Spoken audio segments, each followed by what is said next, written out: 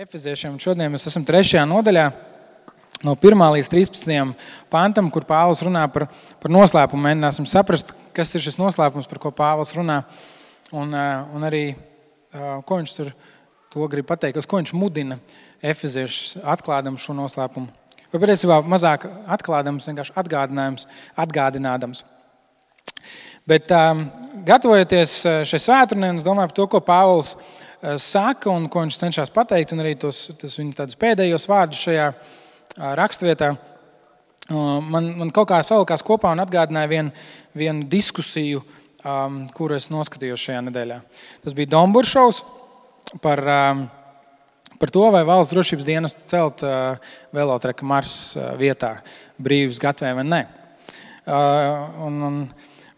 Varbūt, ka tur dažādas, protams, tēmas, un mēs varam iedziļināties un tā tālāk. Tas droši vien būtu kaut kur citur, nevis šeit, bet iekšlietu ministrs izteica tādu mājienu par tādām sarkanajām apītēm, par kaut kādiem sarakstiem, kas viņam ir pieejami, kas ir noslapenoti, kas nevienam citam nav, un ko viņš, protams, nedrīkst atklāt šajā sarunā. Bet viņš tagad tā brīdināja par to, ka tie, kas cīnās pret to drošības dienesta ēkas celtniecību, arī ļoti iespējams ir tajos sarakstos, ka tur kāds ir. Un tad es domāju, tu tā cīnies par kokiem, par parku, par vēl kaut ko, kas ir laba lieta, un tad droši vien dzirdi tādu sarunu, tad tev jāizvērtē, vai es gribu, lai mans vārds ir kaut kādās sarkanajās mapītēs drošības dienestā, slepenajā, tāpēc, ka es cīnījos par kokiem. Ja? Tas bija tāds mājiens. Kurš no mums gribētu nonākt drošības dienesta sarakstos? Ja?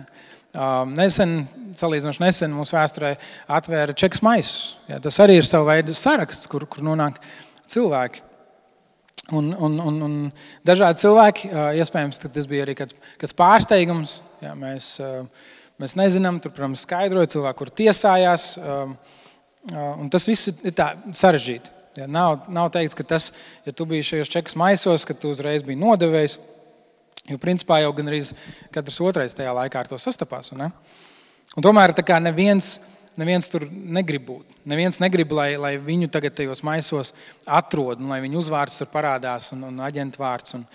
Un ja parādās, varbūt kāds pazīstams cilvēks parādās, un tad parādās komentāri par to, ka ir kauns par viņu. Kā viņš tur tā varēja būt, ja? Ceļš, zinot, tādu baptistu draudžu vēsturi, kur ir daudz cietus no šī režīma, un tur parādās kāds zināms cilvēks, un liekas, ārprāts. Ja. Mums paliek kauns, mēs tikai gribam norobežoties no tā cilvēku. Es domāju, es tagad skaļi apmēram stāstu, kā attīstās man doma, domāju par to, ja tas ir saistīts ar raksturu. Un tad es domāju, ko man draudz teikt, ja pirmā es parādītos. Labi, čekas maisos īsti nevar būt, es esmu pie jauna. Bet piemēram, ja es tiktu apcietināts. Jūs ziņās tagad skatāties, ja tur sestdienas vakarā vai piekdienas vakarā panorāmā, ja, kad tur mācīties Kārlis ielikts cietumā. Ja, tur ir virsraksts Rīgas baptistu draudz mājvieta, mācītājs Kārlis un tā. Un tad es domāju, cik daudz reiz novilkt tos mājvietas džemperus nost. Ja. Tā kā paslēpt un cik daudzi Facebookā uzreiz tur atsakot un norobežotos. Kāda būtu tā sajūta? Jā, protams, es ceru, ka ja tā kādreiz notiek, ka jūs painteresētos, kas tur ir noticis, kāds ir iemesls. Jā. Bet kā tas būtu? Jā. Tā, ir kaut kā kauns, viņš ir nonācis tajā sarakstā, ja, tajā cietumnieka aizturēto sarakstā. Tā kā kauns vai...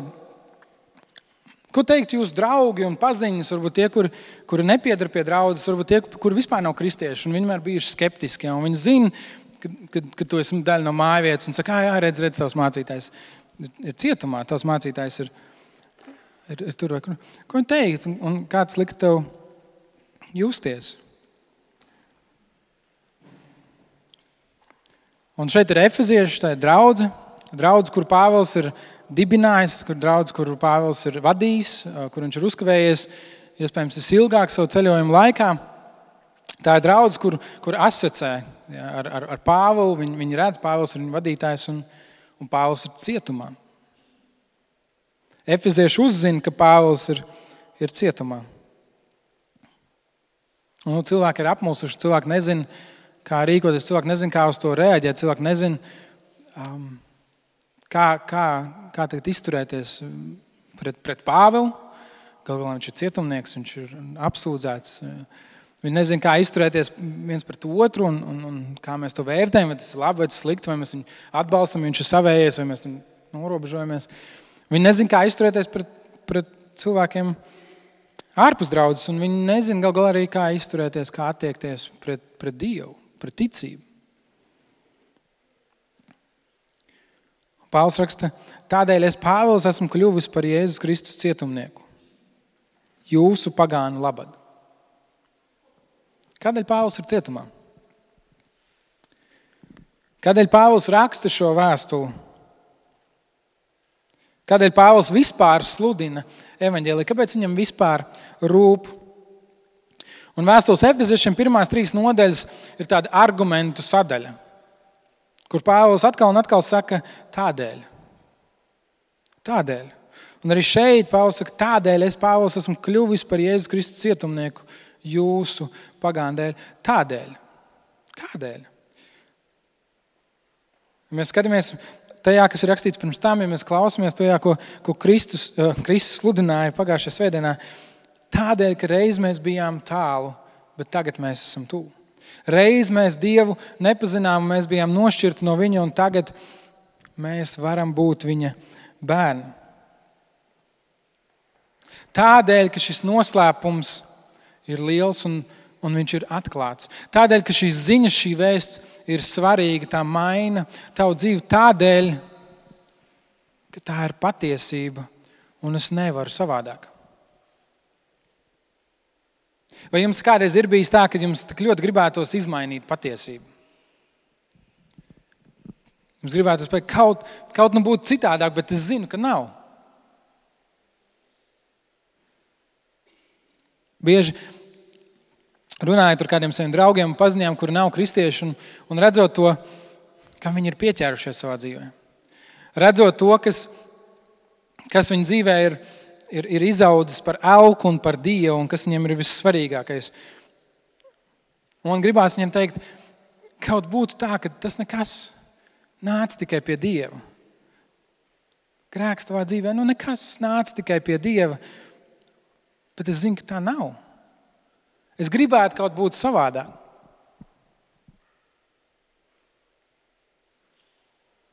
Es gribētu kaut būt savādāk, bet es nevaru. Es nevaru izmainīt patiesību. Tā ir patiesība. Un arī šeit Pāvils saka, tādēļ, ka tā ir patiesība. Tādēļ, ka tas ir bijis arī Pāvila paša dzīvē kaut kas tik spilgts, kaut kas tik īsts, kaut kas tik sataustāms, kaut kas tik patiess, kas izmainīja Pāvila dzīvi. Pilnībā izmainīja viņa dzīvi. Šaka, tādēļ es esmu kļuvis cietumnieks. Es nevaru apiet, es nevaru mīkstināt, es nevaru kaut kā izsprukt ārā no šīs situācijas. Šaka, tādēļ. Šis noslēpums, šī vēsts, šī ziņa, tā ir tik svarīga, tā ir tik īsta, tā ir tik liela. Tādēļ es, Pāvils, esmu kļuvis par Jēzus Kristus cietumnieku jūsu pagānu labad. Pagāni. Kas tie tādi?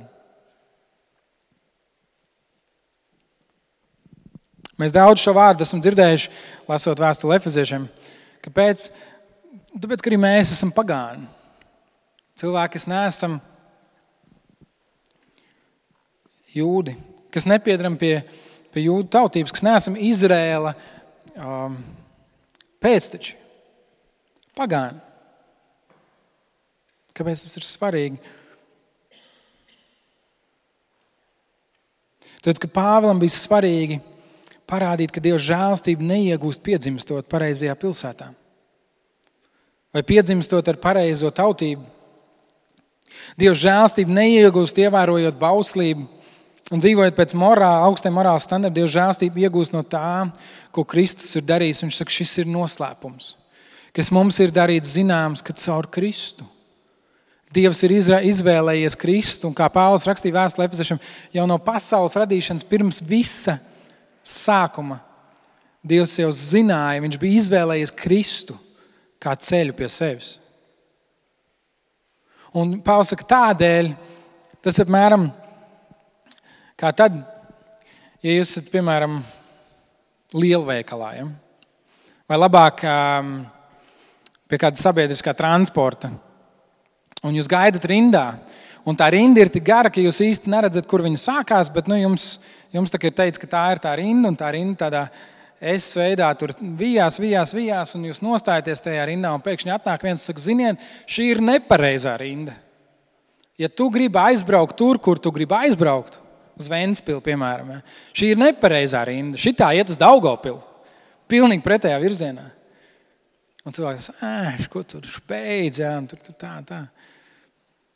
Bet ja tu nestāv, tu nokavēji to brīdi, ja, autobus aiziet bez tevis, vilciens aizbrauc, kuģis attiet. Pāvils saka, tādēļ ir tik svarīgi klausies, tā ir nepareizā rinda. Un starp citu, vispār rindās nav jāstāv, biļetes nevar nopirkt. Vienkārši, lai mēs saprastu, cik patiesībā revolucionāri ir Pāvila vēsts. Viņš saka, tu vari iet pie jebkuras kases, kuras tu gribi, biļetes nevar nopirkt, šitais brauciens ir pa brīvu, zini, pēc Jēzus samaksāja. Nemēģiniet tā darīt autoostā, ja braucot mājās. Pāvils raksta, viss jūsu koncepts patiesībā ir nepareizs, šis noslēpums. Jūs stāvat rindā un domājat nopirkt to, ko Dievs jau ir nopircis. Viņš saka, nestāviet tajā rindā, ja jūs gribat nonākt Ventspilī, ja jūs gribat nonākt galapunktā, ja jūs gribat nonākt pie Dieva, lūk, šeit ir risinājums. Tādēļ.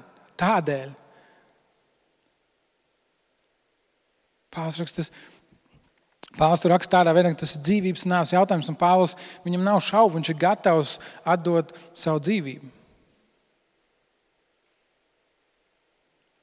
Viņš ir tik ļoti pārliecināts. Un Pāvils pats to piedzīvoja pārdabiskā veidā. Pāvils bija jūds, un viņš bija tas, kurš vajāja kristiešus. Viņš bija tas, kurš teica, nē, tas veids nav pareizs. Kristus, tas nē, jums ir jādzīvo pēc jūdu paražām. Viņš bija tas, kurš lika cietumā tos, kurus sludināja Jēzu Kristu. Viņš bija tas, kurš priecājās tad, ja kristieši tika nogalināti. Un viņš devās uz kādu pilsētu, un viņam bija pavēsti no autoritātēm, no iestādēm, kas ļāva viņam apcietināt kristiešus. Tos, kas pielūdza Jēzus Kristu, kas sekoja viņam. Un viņš gāja pa šo ceļu, un viņš piedzīvoja, kā Dievs izmaina viņa dzīvi. Spilgta gaisma viņam atspīdēja, balss uz viņu runāja. Un teica, Pāvil, tu ej nepareizā virzienā.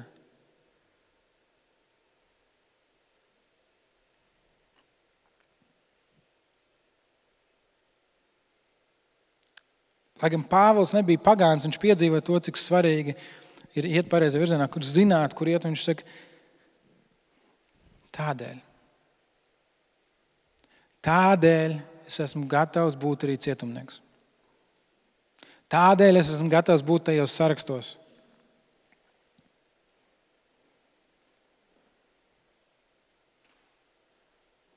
Pāvils raksta, es esmu vismazākais no svētajiem.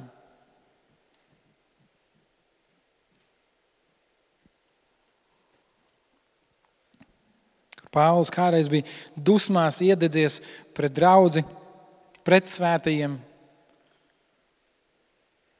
Viņš tagad pazemībā saka, es esmu viens no svētajiem. Es esmu viens no tās draudzes, kurus kādreiz vajāja.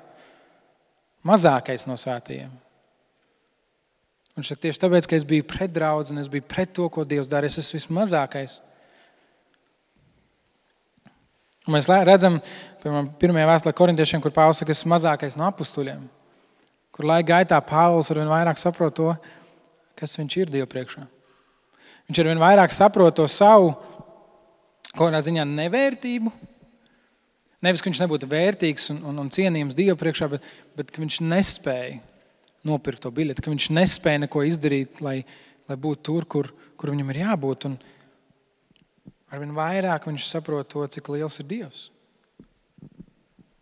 Jo vairāk mēs iepazīstam Dievu, jo dziļāk ir mūsu izpratne pašam par sevi. Jo vairāk mēs ieraugam to, kā Dievs darbojas šajā pasaulē, jo skaidrāk kļūst mūsu identitāte.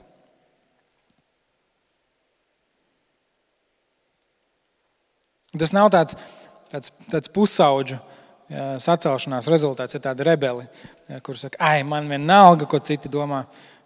Kaut gan mēs zinām, ka pusauģi ir tas vecums, kur vissvarīgāko par tevi domā. Viņš saka, man vienalga, ko par mani domā. Ja? Tas ir tāds miers, kur tu saproti, ka tas, ko cilvēki domā par tevi, nav pats svarīgākais. Varbūt tas ir svarīgi šeit, bet tādā mūžības kontekstā nav svarīgi. Nav svarīgi, ka cilvēki domā, ka tu esi labs cilvēks, bet tu brauc uz pats, tad izdomās Daugavpils ir slikta vieta. Vai tas savādāk, ja? Tu nebrauc uz Ventspili, tu nebrauc uz to, kur tev ir jābūt. Tu nebrauc uz galvenais, tu brauc pretēji virzienā. Cilvēki domā, tas brīnišķīgs cilvēks, baigi forši, un tu aizbrauc un izkāp ārā un saproti, es neesmu tur, kur man bija jābūt. Ko tas man dod?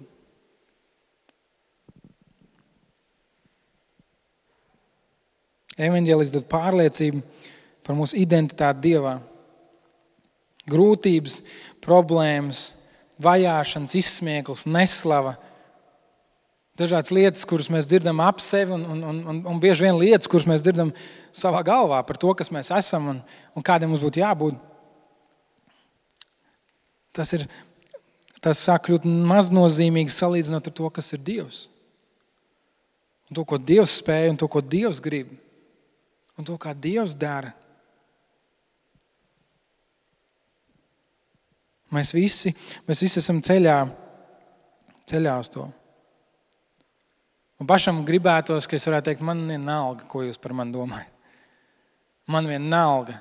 Es varētu būt arī tajās sarkanajās mapītēs un tajos sarakstos un arī panorāmā ar uzrakstu, kad mājvietas mācītājs ir apcietināts. Man vienalga. Droši vien, ka man nav vienalga. Es gribētu kaut būt. Es gribētu kaut mani izpratni par Kristu būtu tik dziļi kā Pāvilam. Kur viņš saka, es jūsu dēļ esmu Kristus cietumnieks. Pāvils šo vēstuli raksta no cietuma. Liekas, tu sēdi cietumā, viss, ko tev vajadzētu darīt, ir žēlot sevi par to, cik grūti ir tava dzīve bijusi un par to, cik ir slikti apstākļi un tā tālāk. Pāvils raksta Efezēšiem, viņš saka, jūsu dēļ es esmu šeit. Nevis tāpēc, ka jūs izdarījāt kaut ko sliktu, bet tāpēc, ka jūs izdarījāt kaut ko ļoti, ļoti labu. Jūs apliecinājāt savu ticību Kristum. Un tas man ieved nepatikšanās. Pāvils raksta, tas noslēpums, tas ir tik liels. Kristu mums ir drošs prāsts un ticība uz viņu ir paļāvība tuvoties Dievam. Šis noslēpums Kristu. Jau no pasaules radīšanas Dievs izredzēja, Dievs paredzēja, Dievs nodomāja, ka visi cilvēki, kas viņam tuvosies, tu darīs to Kristu. Kristus teica, es esmu ceļš, patiesība, dzīve, neviens nenāk pie tēva kā viens ar mani, un šīs patiesības dēļ es, Pāvils, esmu gatavs iet cietumā. Un tad viņš saka, tādēļ nezaudējiet drosmi manu ciešanu dēļ, ko panes jūs labā, tas ir jūsu gods. Ciešanas ir gods, izsmieklis ir gods. Ko Pāvils ar to domā? Reizēm pasaule uz mums, kristiešiem, skatās kā uz dīvainiem. Mēs esam kaut kādos sarakstos, varbūt tie nav drošības dienestu saraksti, bet tie ir kaut kādi cilvēku saraksti, kaut kādas grupas, kur viņi mūs ieliek mums kaut kādā kategorijā un skatās mums kādiem dīvainiem. Un tad tāds mūsu reakcijas ir tipiski, es domāju, divas. Pirmā ir tā, ka mums ļoti, ļoti gribās būt normāliem. Mums negribās, lai uz mums skatās kā uz tādiem dīvainiem. Un otrā ir tā, ka mēs speciāli kļūstam vēl dīvaināki. Ja jau cilvēks skatās uz mani, es būšu dīvains. Lai jau ir. Man vienalga, ko viņi par mani domā. Patiesībā nav, bet man vienalga, ko viņi par mani domā. Es domāju, patiesībā ir tā, ka mums nevajag nevienu, ne otru. Mums nevajag censties būt normāliem, lai arī ko tas nozīmē. Es nezinu, kas ir normāli mūsdienās. Ļoti grūti to nodefinēt. Ja? Bet mums nevajag būt tādiem pašiem kā visi citi. Ja mēs esam tādi kā visi citi kaut kādos līmeņos, ja? Mēs ēdam tā kā visi citi, mēs guļam tā kā visi citi, ja? Mēs darām tās lietas kā visi citi, ja? Vairumā gadījumu, tad tad mēs esam, bet mums nevajag speciāli censties būt kā visiem citiem, lai iederētos. Mēs neesam aicināti iederēties. Gal galā mēs bišķiņ tomēr esam dīvaini. Mūsu vērtības ir citādas, mūsu prioritātes ir citādas, mūsu nostāja par daudziem jautājumiem ir citāda, un mūsu skatījums dzīve, mūsu horizonts ir citāds. Jā, no vienas puses skatoties, mēs esam tādi paši grēcinieki, kā visi citi. Bet mēs zinām, ka mēs esam apžēloti grēcinieki. Mēs esam atrasti grēcinieki. Dievs mūs patiesībā sauc par svētajiem. Ja, tā kā vēstule Efeziešiem šeit Pāvils uzsver. Arī pašā ievadā, kurš raksta visiem svētajiem Efezā, Dievs mūs sauc par svētajiem. Mums nevajag par katru cenu būt normāliem. Tas nav tas, kas mēs esam. Es domāju, arī Jēzus nāve arī veids, kā Dievs izvēlās komunicēt cilvēkam, nav normāls. Noteikti bija daudz dažādi cilvēki, domājot normālāk veidi, nekā sūtīt savu dēlu šīs zemes, kurš dzīvo, kurš māca, kurš galā tiek spīdzināts, kurš nomirst, kurš augšām ceļās. Droši vien tas nav tā kā baigi normāli. Tas ir pārdabiski.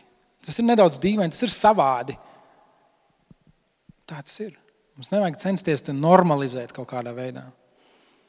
Bet mums noteikti nevajag arī speciāli censties būt dīvainiem. Nevajag tā darīt.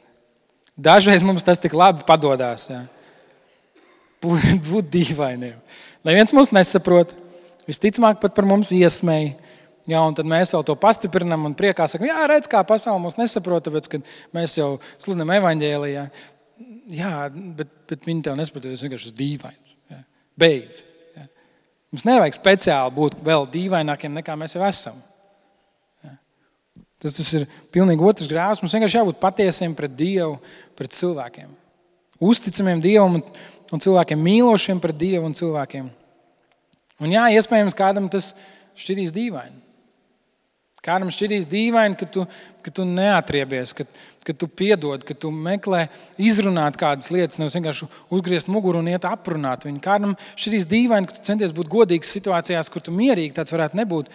Kādam šķirīs dīvaini, ka tev ir kaut kādi principi, pēc kuriem tu seko un kurus tu ievēro. Ok, labi. Bet tas ir pietiekami dīvaini. Nevajag to uzspēlēt vēl dīvaināk. Pāvils raksta, nezaudējiet drosmi. Tas ir tas, kas mums kā kristiešiem ir jādara. Tad, kad pasaule mūs skatās uz mums kā dīvainiem, kad pasaule liek mūs, ja ne fiziskos cietumos, tad dažādi citādi varbūt arī ierobežo. Pāvils mums jābūt drosmi. Viņš saka, nezaudējiet drosmi, tāpēc, ka es esmu cietumā.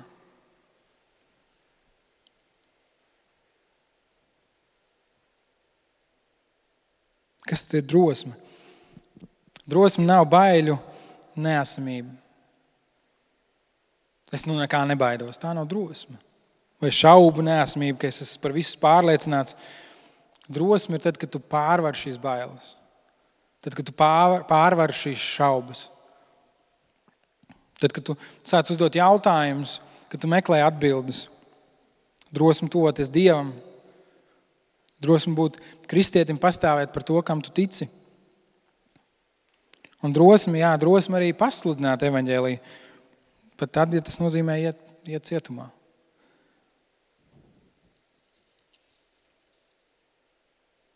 Drosme pasludināt evaņģēliju ar gudrību, mīlestību un rūpēm. Nevis vienkārši uz ielas stūri pakāpties uz kastītes un bļaut uz visiem, cik viņi ir grēcinieki.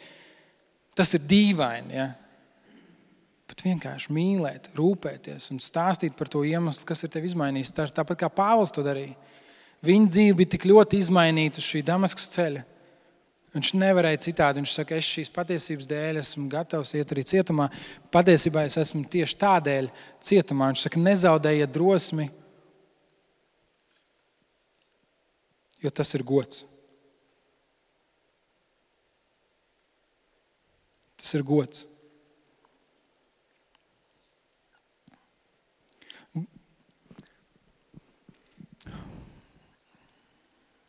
Tad, kad tu ej uz sporta zāli,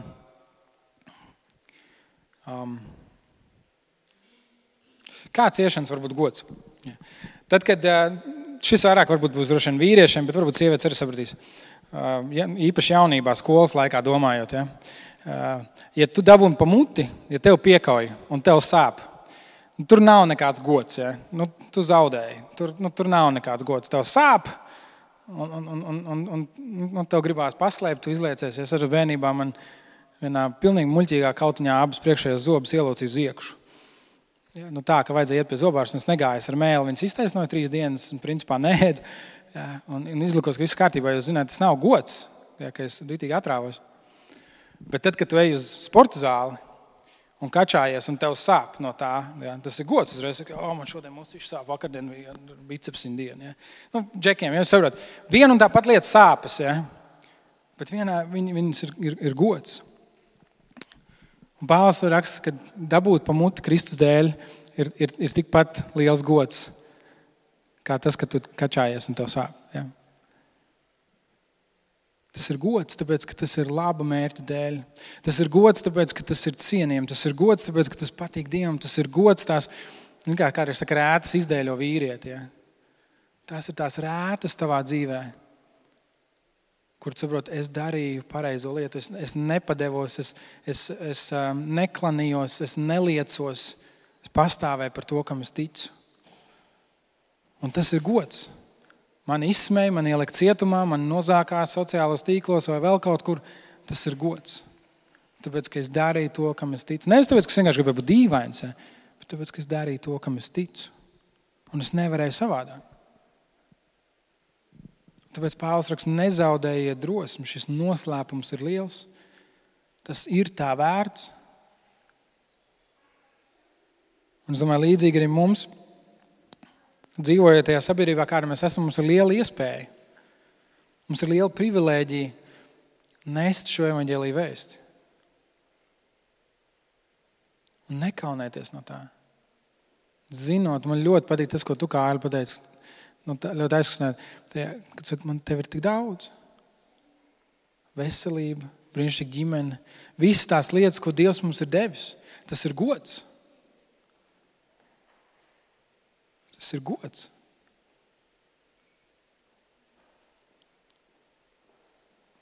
Reizēm mēs sabiedrībā dzirdam, kad cilvēki lepojās ar tām lietām, kur liekas, mums nevajadzētu lepoties. Ja?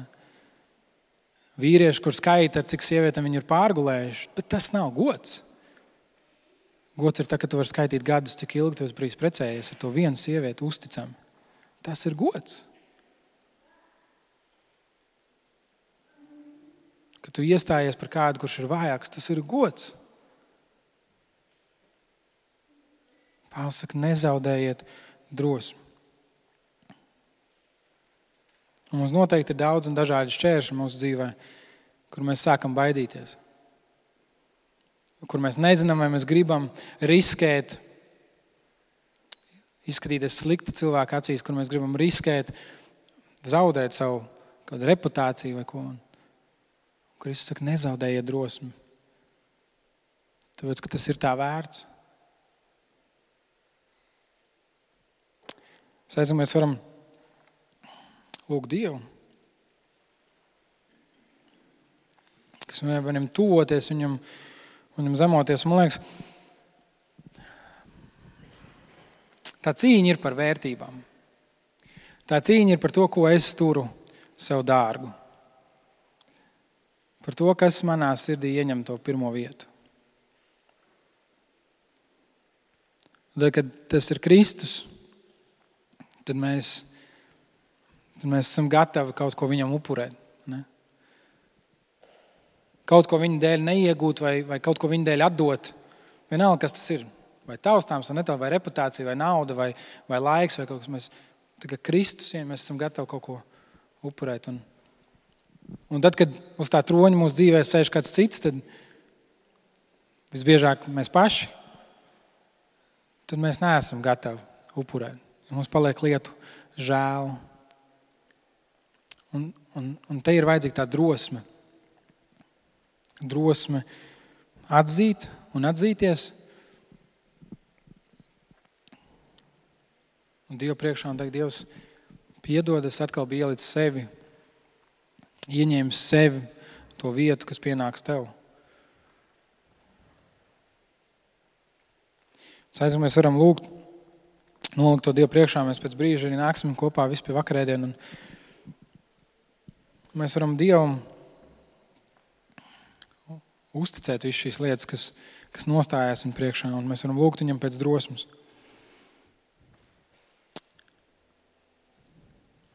Tāpēc, Tēvs, es lūdzu, ka tu palīdz mums nezaudēt drosmi. Palīdz mums ieraudzīt šo noslēpumu, atklāj mums to tik ļoti, lai arī mēs varētu teikt, es citādi nevaru. Es zinu, ka tā ir tā patiesība. Es zinu, ka tu esi patiesība. Es lūdzu, ka mēs tajā stāvētu, ka mēs to satvertu, ka mēs to izprastu, mēs tajā stāvētu. Lūdzu, dod mums šo drosmi. Jēzus vārdā. Amen.